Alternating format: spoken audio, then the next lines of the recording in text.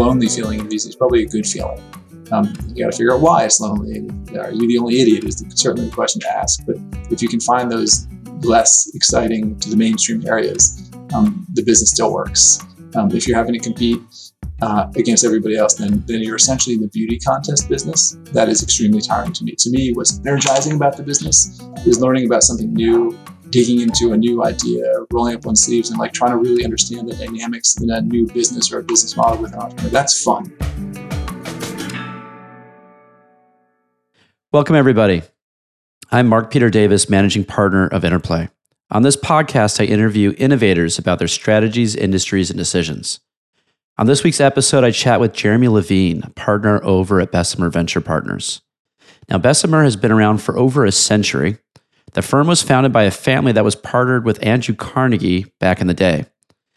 Currently, the firm deploys about $1 billion a year into tech investments. And Jeremy has been at this firm for over 21 years, so he has seen a few cycles. Now, he's a hell of an investor. He's made the Forbes Midas list and has invested in a few firms that you've heard of, such as Yelp, LinkedIn, Pinterest, and Shopify. And there are others.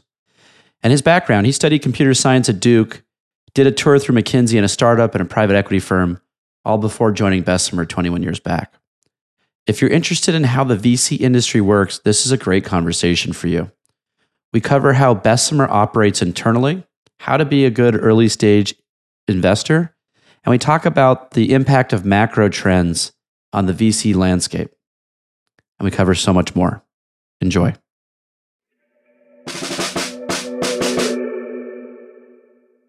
This episode is brought to you by Thunder. Thunder is a platform that is democratizing access to capital. The company believes fundraising should be about who you are and what you've built, not just about who you know.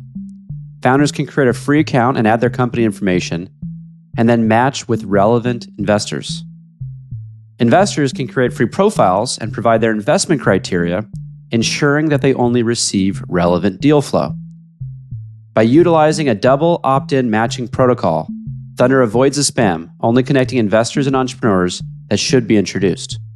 Visit thunder.vc to create your free account while the company is in beta. Jeremy, thanks for being here today, man. It's great to be here. Thanks for having me. Very cool. So starting off at the top, can you give us an overview of Bessemer? Sure. So Bessemer, we think of ourselves as a venture capital firm. We've been around for the royal we 110 years. We were started by a guy named Henry Phipps, who was part of the Carnegie Steel launch and success. And he set out to invest in other high-risk, high-growth companies back in the early 1900s. And we are essentially a continuation of that over many decades, eventually evolving from manufacturing technologies to information technology. We have offices in the US, in Israel, in India, in China, in Europe. And we invest in everything from $25,000 angel-style investments to multi-$100 million growth equity investments. But most of what we do is Series A, Series B, Series C venture capital. And we have a lot of fun doing it. When you say you think of yourself as a venture firm, what's the subtext there? Well, I mean, it depends on how you define a venture firm, I guess. And so I think of a venture firm as doing Series A, Series B, and Series C investments. I don't think of a venture firm as writing, $100 million checks. I don't think of a venture firm as writing, angel checks. I don't think of a venture firm as doing software buyouts. And we do all those things. Most of what we do and what we're most well known for are the classic venture capital investments. Make a significant million to $15 million investment to buy 15 to 30% of a promising idea, very early stage company. That's most of what we do, but we do a lot of other stuff too. So when you guys do the other stuff, the non-traditional venture investments, is that the same team or who's doing that? Is that? Yeah. We take what we describe as a crawl, walk, run approach to almost everything we do. And so, years ago, we never would have contemplated a $100 million investment. And then one of our partners at one point said, wait a minute, instead of letting some great growth-oriented firm come in and write a $100 million check to one of our best companies, why don't we write the check? And we started, and we didn't do that necessarily with $100 million the first time. Maybe the first time it was a $25 million check. And then the next time it was a $50 million check. And so we slowly crawl and then walk our way into something new. And so it almost always starts with, in fact, not almost, it always starts with one of our existing partners extending what we've historically done in a slightly new direction. And sometimes that feels like a 90-degree left turn, and sometimes it feels like a 3-degree, slight redirection from where we're otherwise heading. And if it works and we feel good about it and increase our conviction about it, we'll do it more and more, and eventually may even bring on a whole team of people dedicated to that. But at first, it starts with someone on our core team, and that's how we get comfortable and excited about it. We're at Interplay. We're going through that same evolution right now. We're raising our first opportunity fund with the concept that we're handing off some of the deals that we'd like to put some more capital into. But it seems like we had Ian Siegel on the show a long time ago, and Greycroft has built a pretty robust growth fund at this point, where they're doubling down and writing bigger checks. It seems like once you kind of whet your appetite for larger checks, a lot of people have trouble going back. The smaller checks become, I don't want to say irrelevant, but less critical, right, to the financial performance of the firm. Have you found that you guys have kind of shifted increasingly towards the larger checks, or you've done them as one-off, but the passion, the heart is still in the early stage venture? Yeah, I think the passion and the heart is still very much early stage venture. I mean, it's where we've made most of our returns, and it's where we've gotten involved with most of the best companies over a long period of time.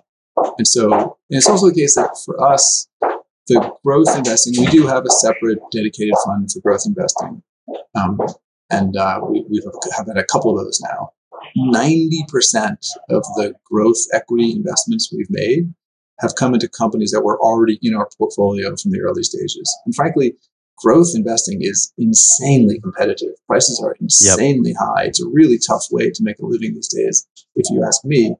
But if you're already an investor in companies because you happen to get in at an early stage, you're not having to compete on a true arm's length, market basis with every other growth equity investor when those companies are looking for more capital, because they already know you, they already trust you, and frankly, you can kind of get in and even contemplate maybe a slightly smaller financing 4 months before they would have otherwise hit the market.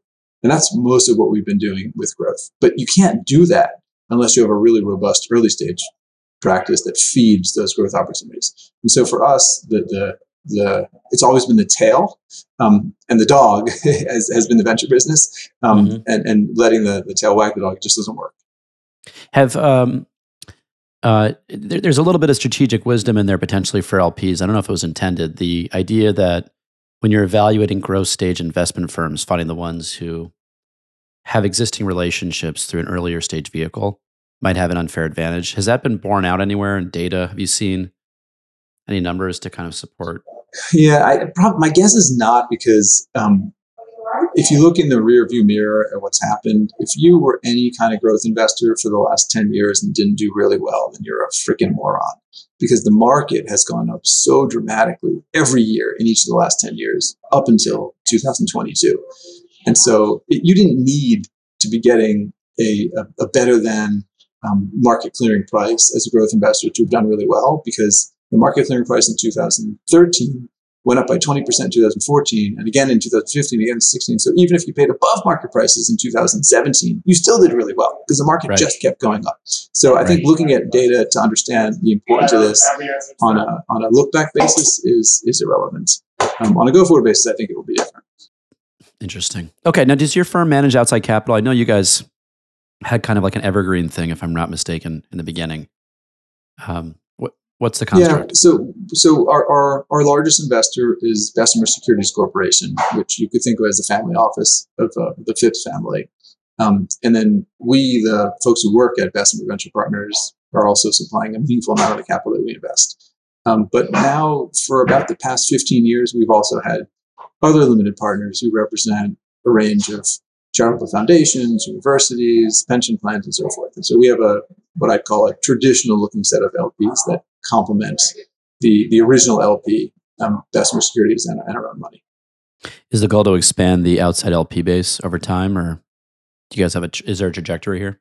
I mean, we've grown. I've been at Bessemer now for 21 years, and we invested, on the order of $100 million a year when I first came here, and now we're investing something closer to $1 billion a year, maybe a bit more. And so we've had to expand our capital base in order to support that. But our basic, and when I first joined Bessemer, we had maybe 6 active investing partners. Today we have 22. And so Wow. our basic premise is, twofold. One, we have to keep growing or we'll die. Like what's also notable is that we have 22 active investing partners, and 17 of the 22 grew up at Bessemer Venture Partners. And so one thing we've learned to do really well is we've learned to grow partners as opposed to just hire partners. Most firms in our industry hire partners, whereas everyone at our firm, for the most part, starts as an analyst or an associate. Typically, I call them puppies, right out of college or right out of graduate school. I myself was one. And so I'm a product of the system. I'm really proud of the system. I think it works. But not only do we use that system to find our next partners, but I think we also find many of the next partners for other firms in the venture industry.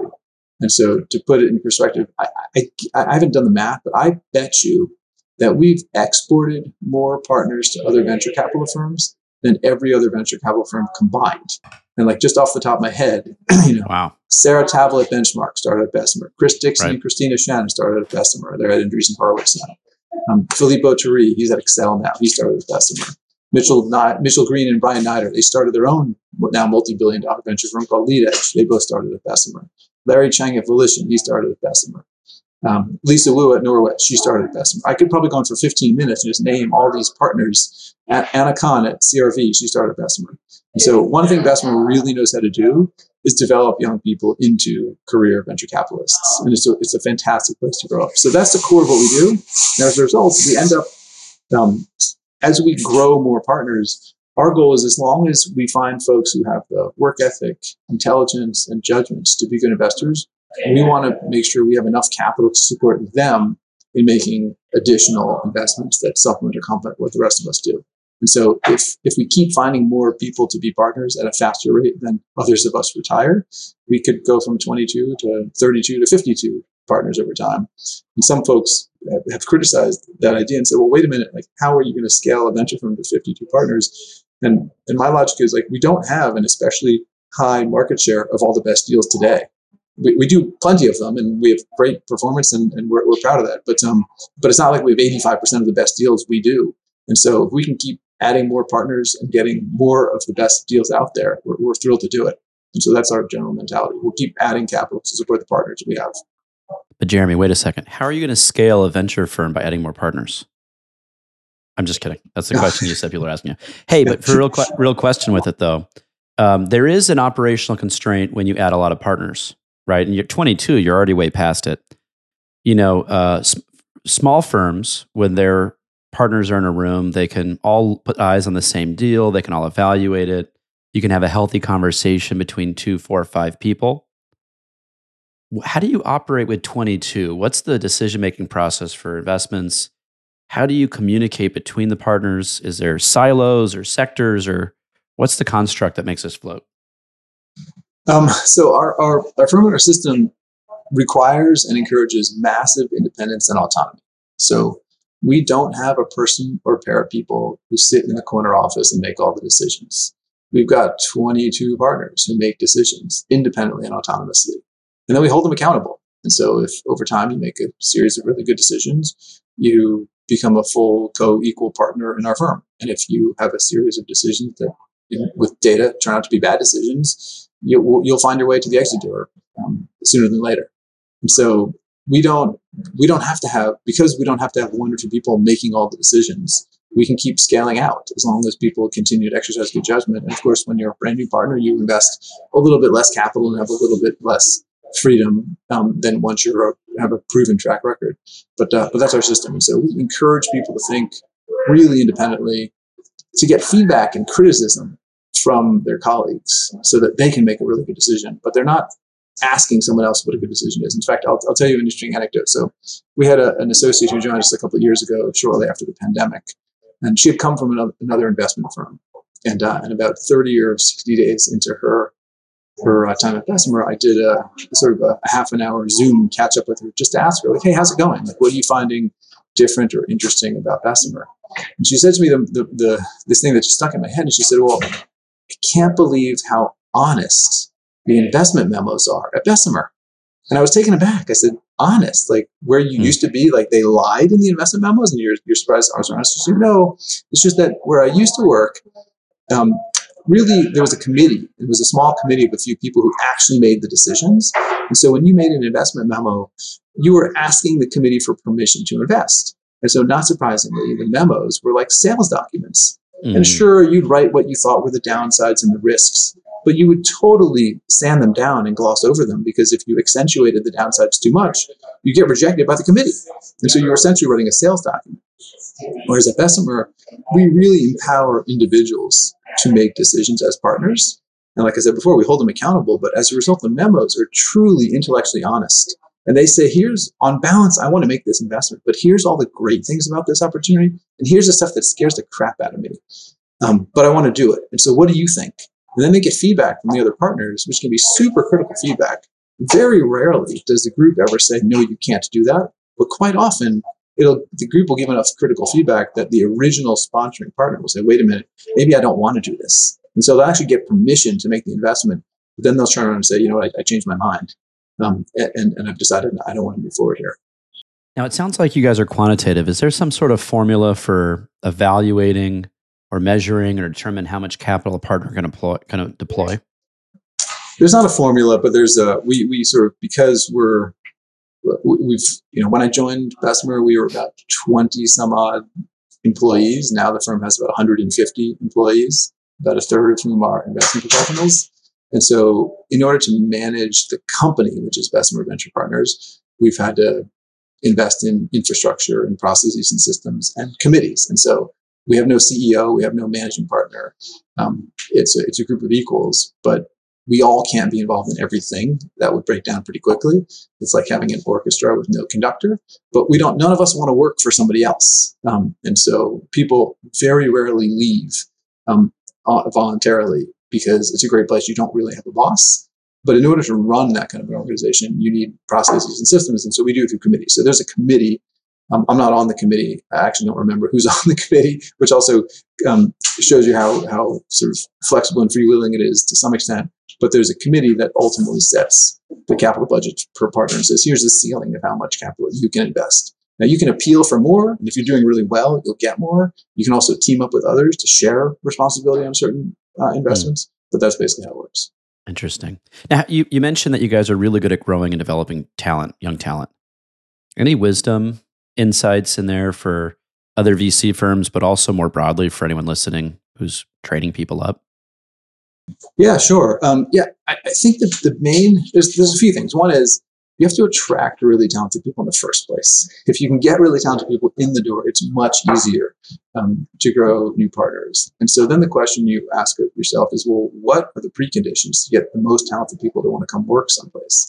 And the answer, I think, is first and foremost, like the potential for them to be in charge one day.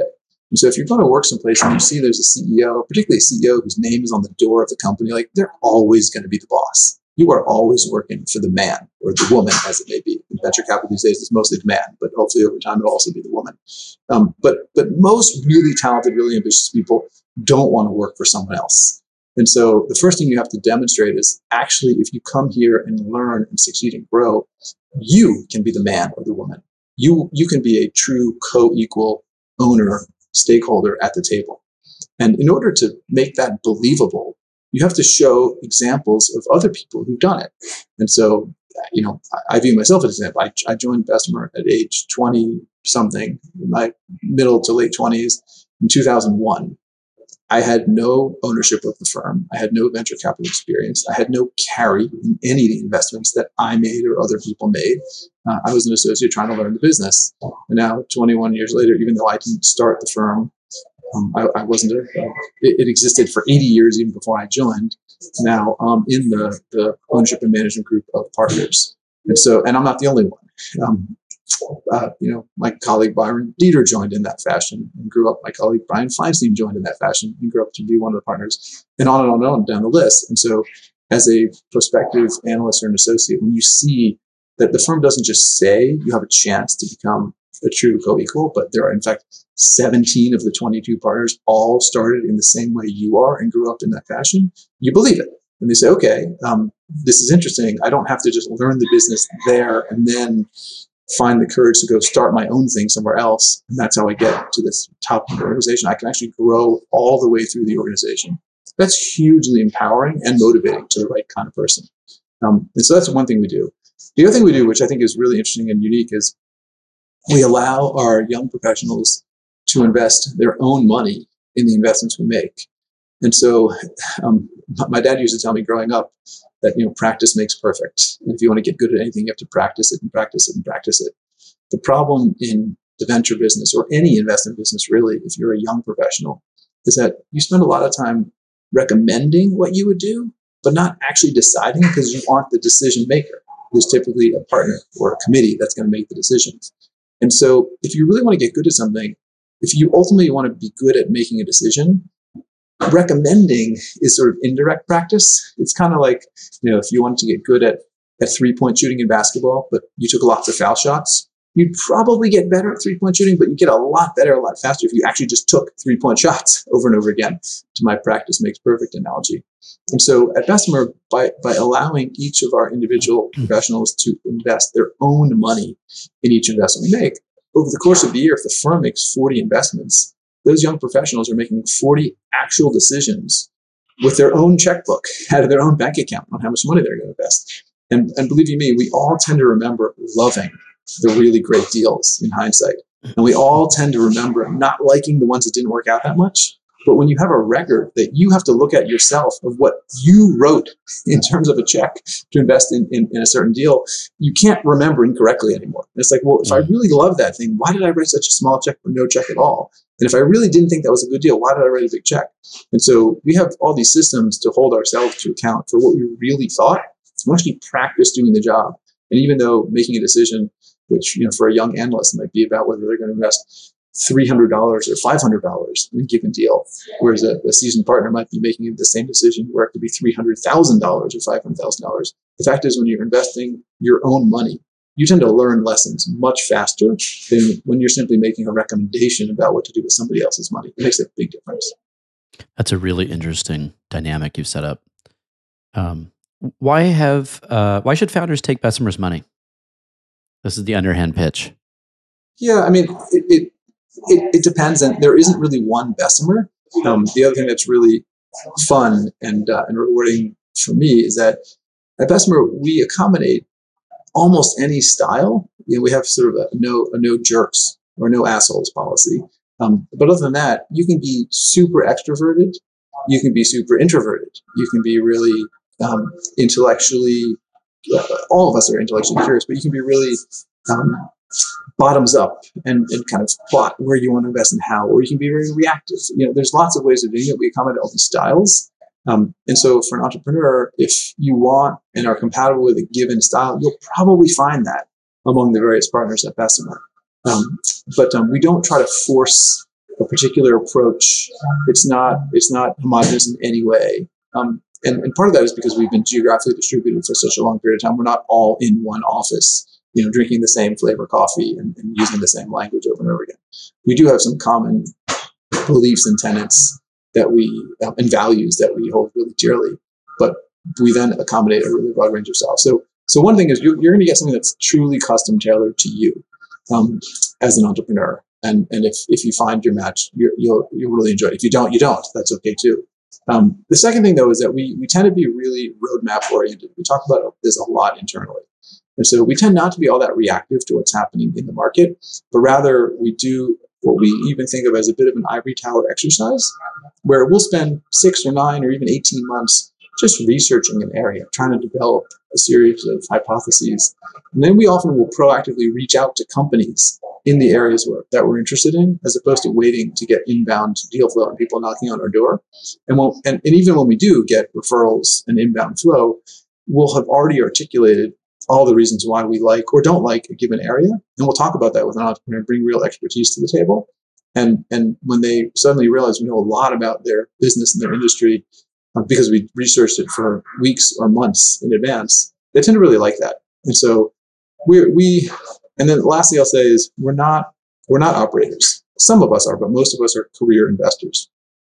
And in my mind, particularly when you're pairing up with a venture capital firm, you end up essentially selling a part of your business, typically a minority part of your business, for some capital, but you're also selling some influence. And so you're bringing on a partner and you're agreeing to work with that partner in partnership. Oftentimes that manifests itself in the form of a board seat, for example. And so you're in some sense selling. It's not really this crass in reality, but if you boil it down, you're sort of selling a board seat to somebody. And my argument is, if you're going to do that, you want to do that to someone who's going to complement you, not supplement you. And so I'm never going to sit and tell an entrepreneur, oh, when I was in your shoes and I had to make this decision, I had to deal with this HR issue or deal with the strategy issue. This is what I did, and therefore this is what you should do. I don't say that because I don't know that. I'd never sat in the entrepreneur's seat or wore his or her shoes. But what I do say is, here's what I've seen other people do. And more importantly, let me connect you to 3 CEOs that had to make that exact decision. And then you can see the 3 flavors of how to do it, and you can pick what's right for you. And having someone who's more neutral or Switzerland give you that advice, as opposed to someone who says, this is how I did it. And therefore, if you, the entrepreneur, decide to do it a different way, you're sort of challenging and ignoring the advice that you're getting from one of your investors and someone to whom you effectively sold a board seat. Feels really uncomfortable. And so I think the other thing that I like to tell founders is you want to get operational help and mentors and guides, but you want to get them on your terms, not on someone else's terms. And by working with folks who are purely investors, who just want what's in the company's best interest, and don't have a bee in their bonnet about how to build your company, because it's your company, not theirs, it will serve you well. So those are sort of a few of the examples. I can go into many more, but that's what makes Bessemer distinct. Maybe I'll say one last thing, which is, I mentioned this earlier, we really empower the individual partners at Bessemer to make decisions. And so when you're, as an entrepreneur, working with a partner at Bessemer, you can talk to them and understand what Bessemer thinks, because it's what that partner thinks. You don't need to wait for them to go back to headquarters and ask the person whose name is on the door of the company to say, well, this is what I think, but is that okay with you? And then, go back, or have to wait until you can go back and find out what the real answer is from Bessemer, because you had to wait to get to your partner's boss or the true decision maker. And that's refreshing. It makes for really quick, efficient dialogue and real partnership, as opposed to thinking that you're dealing with a sort of a sales agent who has to go back to the CEO and find out what the true answer is. Jeremy, you've been in this space for a long time. 21 years alone at Bessemer. How did you get here? What was the path for you from childhood onward? Is it a straight line in the rearview mirror? Was it from childhood? Like? Now I feel like I have to lie down on a couch to answer this question.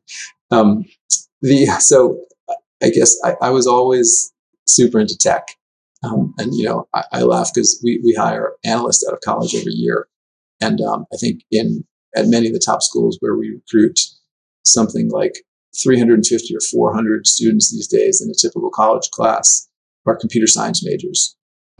When I graduated from Duke in 1995, and there were 12 computer science majors in my entire class. 11 of them were men and 1 was a woman, and most of them were really strange, present company included. It just wasn't a thing. But I ended up, after college, going to join McKinsey, where I was charmed by the extremely articulate people with lots of fancy foreign accents. And then after that, I tried my hand for 2 years doing private equity investing, which was then called leveraged buyouts. And that was interesting for 2 years. I learned a lot about money and finance, but it was unappealing to me on a few dimensions. So then I tried my hand at a software startup, and I did that for 2 years and realized how hard it is to actually build a company. I wanted to go back and be an investor again. And then Bessemer was my 4th job for 2 years, at which point my father, who's a doctor, thought something was very wrong with me because I couldn't hold a job down for more than 2 years. And he decided at like age 19 what he was going to do for the next 60 years of his life. And so now my 4th 2-year job stuck. I really enjoyed it, and I was pretty good at it. I was also in the right place at the right time. And I've been there for 21 years now. But my advice, anytime anyone asks me, and I get lots of 20-somethings reaching out about like, how do I get into venture capital, or what should I do? My advice that I give to almost any young person is try the most interesting job you can get for 2 years. And if you love it, keep doing it. And if you like it but don't love it, try something else, and then try something else. And when you're early in your career, the risk and the friction cost of moving from one job to the other is pretty low. And you can find what you really, really love. Like, there were a lot of things I liked about my first few jobs, but I didn't love any of them. And if I hadn't had the courage to keep trying something new, which by the way is painful, you have to start over each time. I think in my third job, I was making less money than I made in my first job. But I thought the long game, that wouldn't really matter. What matters is finding something you really love. And if you find something you really love to do, chances are you'll be successful at it, and chances are you'll be richly rewarded for doing it, because you're more likely to be good at something that you like doing. Successful indeed. You've been on the Forbes Midas list. You've been involved with Shopify, Pinterest, LinkedIn, and many other incredible companies. When you look back at your evolution as an investor, what has been your superpower when it comes to investing? What has served you well? There isn't really one big thing. I think there's lots of little things that matter. I'll give you a few examples. It'd be easy if there were sort of one thing. One thing is, like, I don't spend a whole lot of time with other venture capitalists. I think that's mostly a waste of time. Everyone wants to, like, what are you working on? What's interesting? And if you're doing what everyone else is doing, or you're influenced by what everyone else is thinking, you'll never find compelling and contrarian ideas. And that's where all the money is made in venture capital. When you have the right idea and it's something other people don't necessarily believe in. It also gets to this idea. A lot of people, particularly early in their career, covet the safety of feeling like you're in a pack with others and you're not veering too far off the mainstream, because, if you're wrong, at least everyone else is wrong, and how bad can it be? But the flip side is, it's hard to be really, really right when everyone else thinks the same thing, particularly because the venture industry is competitive. And if you have to pay a price to get into a deal and make an investment that 10 other people want to make, chances are you're paying a much higher price when you're trying to invest in an area that hundreds of other people like. But if you're off a little bit on your own in an area that isn't all that crowded, the ability to make a really great investment at a really reasonable entry valuation is much higher. And so I like to say, the more alone you feel in venture capital, the more likely you are really onto something that could be big. Maybe the last thing I'll say is just, you have to be really patient. And so in 21 years doing this, I've had what I think are 3 roadmap ideas that were really compelling and at least somewhat contrarian at the time. So that's like one good idea every 7 years. And as I describe this to entrepreneurs, I'll often say, if someone said to you, you have to start a company this month, pick the best company idea you can come up with to start this month, chances are you're going to do much less well than if you could take the next 3 years to pick the best company idea you could come up with. Because, like, really good ideas, they don't come along all the time. They come along at random moments when you're in the shower or on the toilet or reading a newspaper. And what's key is to be patient and wait for the really compelling idea that you can build conviction in and isn't well understood by everybody. And if it takes 3 months for that to happen, great. If it takes 3 years, that's okay too. If it takes 6 years, that's okay. But what matters is when you do find it, you act aggressively and swiftly to take advantage of it, because they don't come along that often. But you got to patiently wait until the next one does arrive. Do you know when you have that idea? Is it like your heart's pounding and it's the moment of clarity, or is there a lot of self-doubt in that moment? No, there's enormous self-doubt, because you get people looking at you like you're crazy. I mean, as an example, in 2010, we invested in this company called Mindbody. It was software as a service for yoga studios. And literally, even within our partnership, people were highly skeptical about this opportunity, because the simple math was, well, there are 50,000 yoga studios in America. If you got every single one of them to sign up and pay the $100 monthly subscription fee, that would be $5 million a month of revenue. That's $60 million a year. Why are you bothering to invest in a company that's only ever going to be able to create $60 million a year in revenue? Now, the thesis was that if you invested in a horizontal SaaS company like Salesforce, you could maybe get to 20% market share, which, if the market's big enough, is a great business.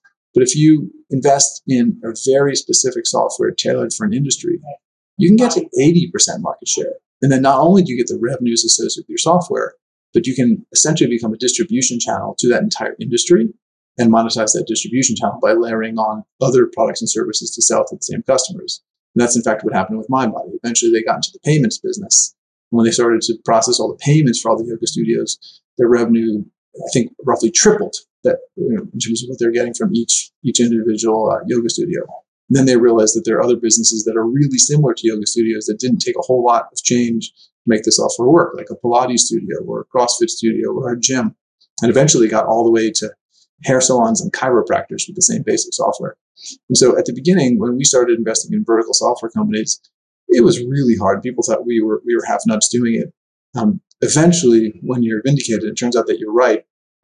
Everyone wants to make those same investments, which not only makes you feel good about making a good choice, several months or years before, but it also means that lots of capital becomes available to your portfolio companies at relatively attractive for the companies rates, which helps further accelerate or drive more growth, because access to capital can sometimes be a limiting factor. So to answer your question, it's really scary when you're trying to do something new and different that other people aren't doing, because you just wonder, like, am I the only idiot, or am I the only person with the insight? And sometimes there's a very fine line between a unique insight and a truly idiotic move. And only with the benefit of some hindsight do you know which is which. So we spend a lot of time, and we're pretty patient to try to build conviction, because doing something that's different is really hard. It never feels good at the time. It only feels good after the fact. What are you focusing on now, to the extent it's not an issue to share? Yeah, so I'll give you the medium length answer to that question, because it's hard to explain really quickly. But the context is that I made a lot of consumer investments based on the thesis that you could get significant free distribution of a consumer app from maybe 2004 through 2011 or 12. And you mentioned some of the companies we invested in, but Yelp was amongst them, and Yelp leveraged really smart search engine optimization to get free distribution. And LinkedIn leveraged essentially email spam. There was a day when you could send an email. You could, as an app maker, you could convince users to send an email to 80 of their friends and tell them to try the service too. Those days are no longer. You can't get anyone to send an email to 80 of their friends anymore, unless you trick them, which is not a very good way of building a trusted relationship with your users. You could at one point get access to lots of consumers through the Facebook news feed. Facebook more or less cut that off. If they see an app leveraging their news feed to get distribution, they'll just eliminate it from the news feed algorithmically. And so from 04 to, or maybe even predating 04, but I started doing it in 04 to 2011 or 12, you could get lots of free distribution until what I call the internet oligopolists, basically Google, Facebook, Amazon, and Apple. They sort of cut off free distribution. There were no techniques left. And so I really toned down my consumer investing starting around 2013, because I was somewhat uneasy with pure spend money to acquire customers through marketing acquisition technique. And I didn't see any new free acquisition techniques existing anymore. And it was disappointing to me, because consumer investing is a ton of fun, and the potential to build something really special and like a household name really only exists in consumer investing. It's hard to do that through business software or other domains of technology. But what I've noticed more recently is I think a couple of really interesting distribution techniques have reemerged that are outside the control of the Google, Facebooks, and Amazons and Apples of the world. And they generally rely on, this category of human being who I call superhumans, but some people call them influencers or creators. And they tend to have significant followings of their own. And Google and Apple, they can't stop them. There's nothing they can do about it. And so if you can build a service or a utility that's really valued by those superhumans, you can get them to essentially port their users, their followers, over to your internet service. Now you need to offer them something in exchange, but it's really powerful, and it doesn't necessarily take money or marketing dollars to do it. And so there's a bunch of businesses that we're starting to see that are leveraging this. Maybe most famously is Discord. We're very small investors in Discord. I wish we were larger investors, but clearly it's a business that has managed to take advantage of this idea, where Discord is a massive consumer property, but it doesn't spend any money acquiring consumers. It's just built a really compelling service for these superhumans to introduce to their followings and their consumers. So you're talking about some deals that, were quite a while ago, and I think a lot of these lessons still apply. But the VC game has changed a ton. How have you seen the industry evolve in the last handful of years? Mostly it's intensely more competitive and more crowded. And so I think there's probably 3 or 4 sources of capital today for every one source there was even 10, let alone 20 years ago. And each of those sources now has 2 or 3 or 4 times as much money as they did a decade or two ago. But I actually think that the truth is the areas that are interesting are the ones that are not crowded. And so if you're working in the mainstream where everybody wants to invest, you'll feel that competitive tension and those pressures pretty intensely. But if you find stuff that's, as I said before, a little bit contrarian, what some would call on the fringe of mainstream VC, it will feel no more crowded than it was 10 or 20 years ago. It'll feel just as lonely. And so it's another reason why sort of the lonely feeling in VC is probably a good feeling. You got to figure out why it's lonely. Are you the only idiot is certainly the question to ask. But if you can find those less exciting to the mainstream areas, the business still works. If you're having to compete against everybody else, then you're essentially in the beauty contest business. And I hate beauty contests. They are not fun.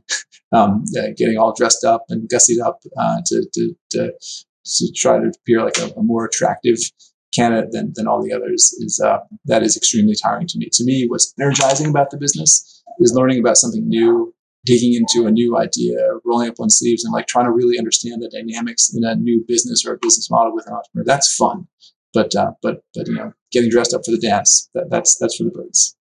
So capital supply's up, but valuations have also been up for a bit. Even the nomenclature used for rounds, what a Series A was 2-3 years ago, does not equate to what a Series A is today. How has all that shifted, and what's the impact of it? Well, it's an okay narrative, and it's a problem narrative. So I'll do the it's a problem narrative first. The it's a problem narrative is if you're having to invest 3 times as much money to create a company that you needed to invest 10 or 15 years ago, then by definition, the returns are going to be, 1/3 as attractive. And frankly, it's not all great for entrepreneurs either, because it means the pressure of all the incremental liquidation preferences and dilution from the extra capital can be really weighty, and it makes the whole thing less fun.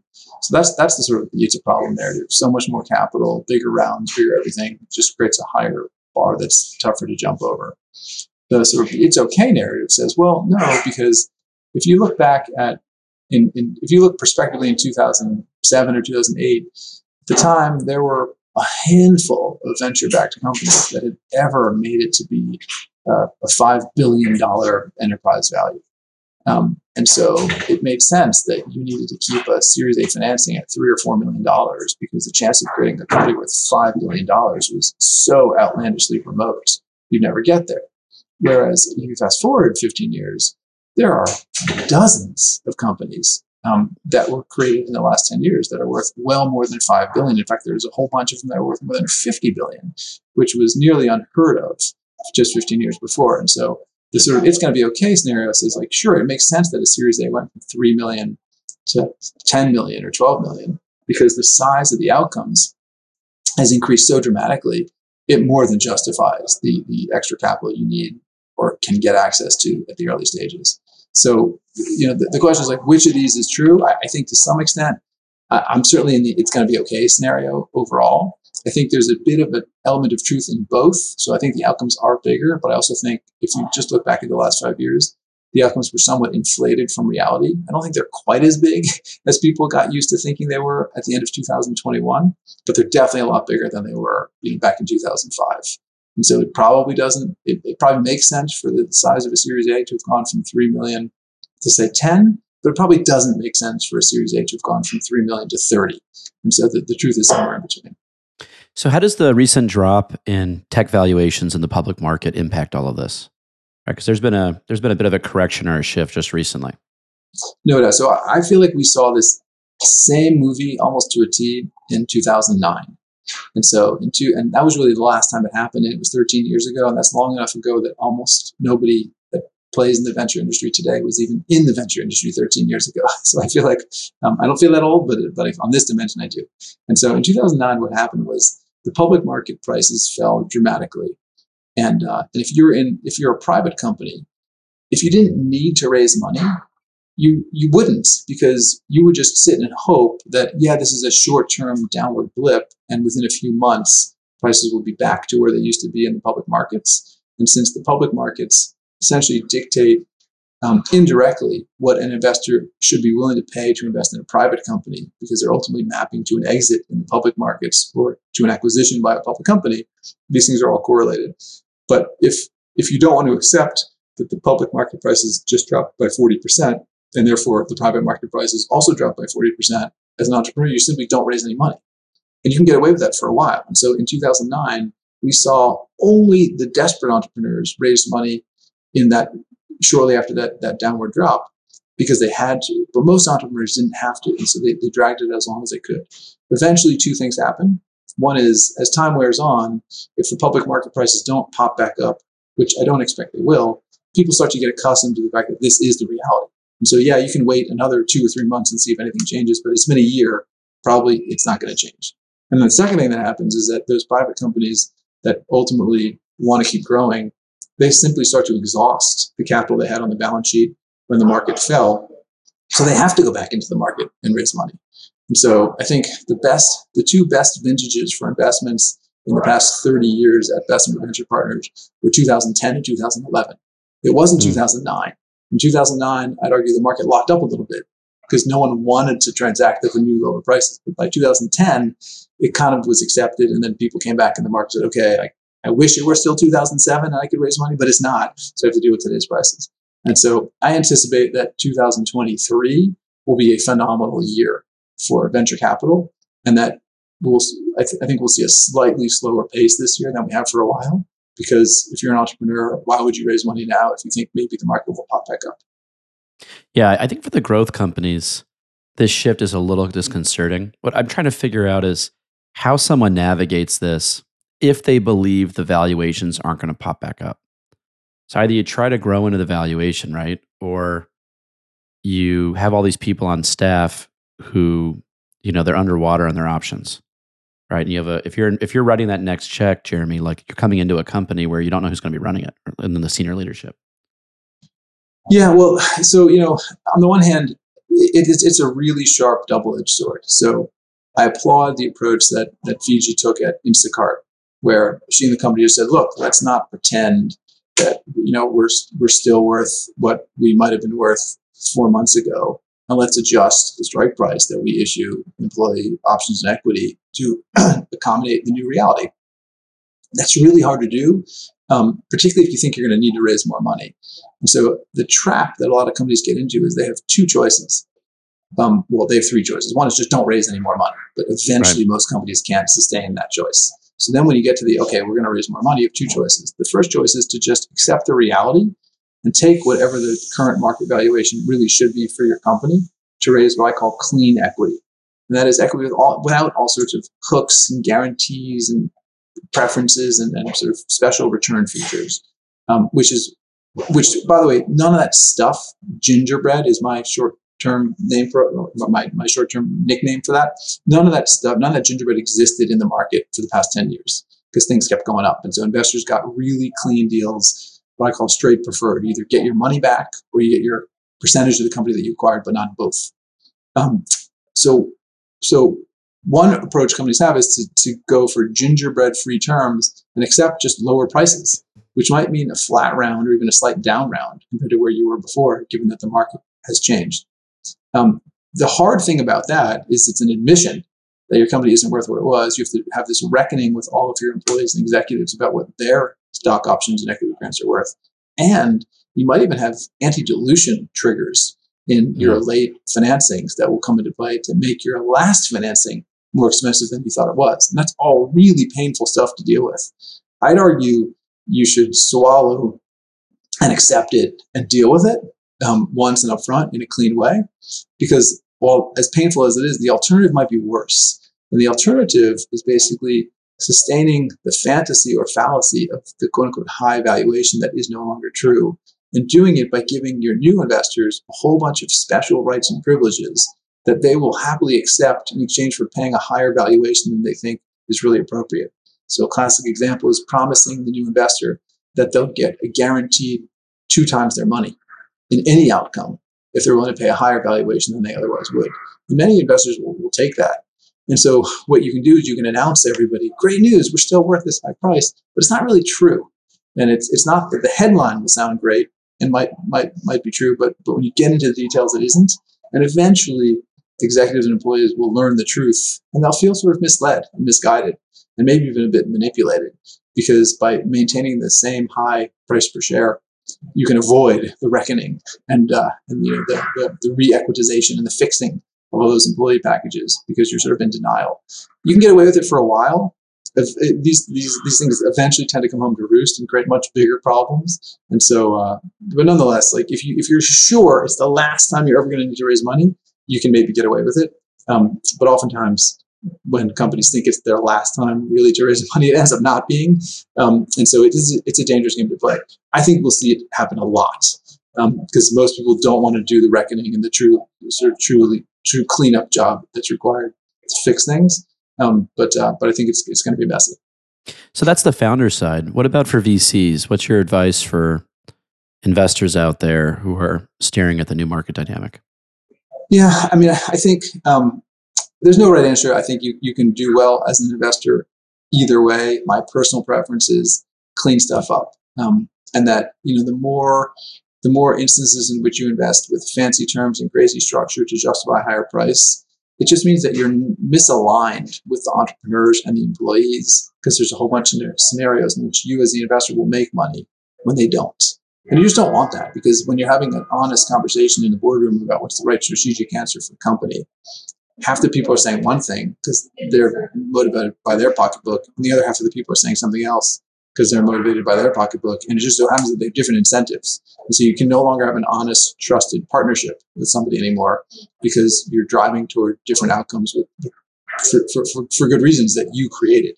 Whereas if you address these mispricings head on and clean things up and ensure that there's good alignment between what the entrepreneur wants and what the investor wants, you just don't have this sort of weird subterfuge and sort of unsaid hidden agendas, which create, I think, for very messy governance, and also mostly just for lousy partnerships.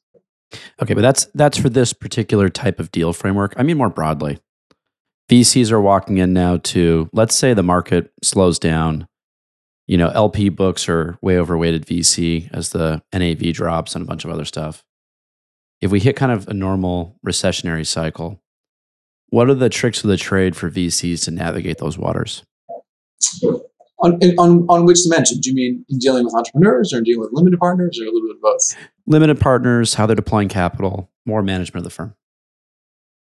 I mean, I think so you mentioned this idea that limited partners VC exposure will look really high because the rest of their portfolio is now down in value, but not their venture capital portfolio. And I just think that's a fallacy. Like, the reality is, if all your equities are down except your private equities, then you're probably fooling yourself, and your private equities are down too. And that your total portfolio may have shrunk, which may mean you have less total capital to invest. But I think the idea that you should now stop investing in venture capital, cut it back meaningfully because it represents a higher percentage of your total assets, it just doesn't make any sense. It just doesn't make sense that one equity, which happens to be quoted every day, went down in value, but the other one, which didn't go down in value. The truth is that they're highly correlated.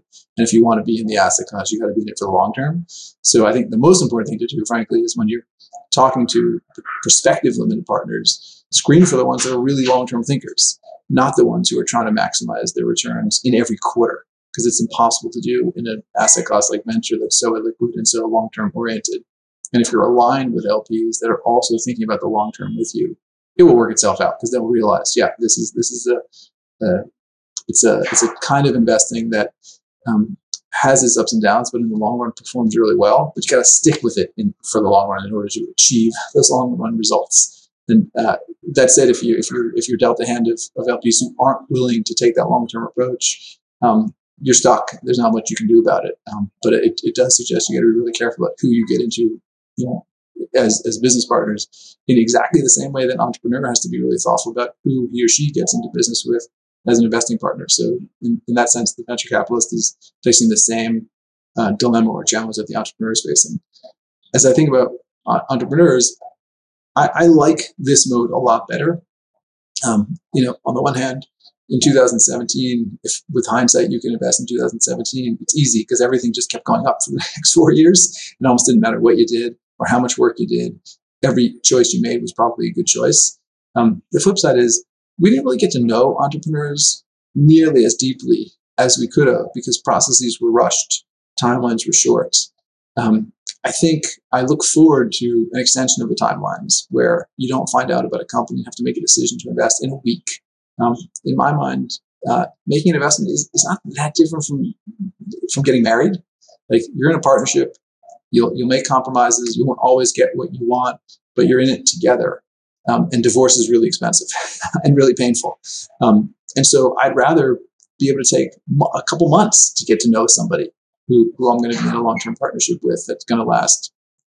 I was on the board of for 14 years. I've been on the board of Shopify for 11 years. Like, these things go on for a long period of time. This is not like a 3-month thing that you're living with. This is a long-term relationship. And if you think you can make a decision as an investor or an entrepreneur in who you want to be in business with in a matter of a week or two, I think you're fooling yourself.